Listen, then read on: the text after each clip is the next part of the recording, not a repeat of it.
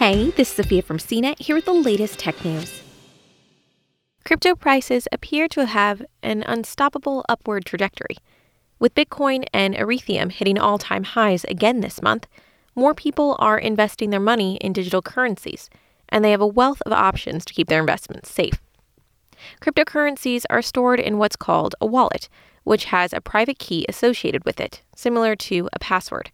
The easiest way to get your coins in a wallet is on the cryptocurrency exchange you use to buy your currency.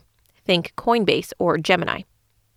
But more mainstream companies like PayPal and Robinhood have also added options to buy, sell, and store crypto. Crypto owners who want complete control over their investments can also rely on digital wallets managed by software locally on a user's own device.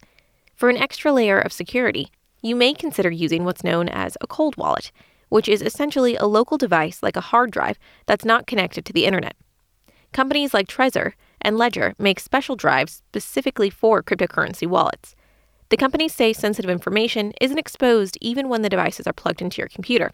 Just don't lose the device or the key needed to access the data on it.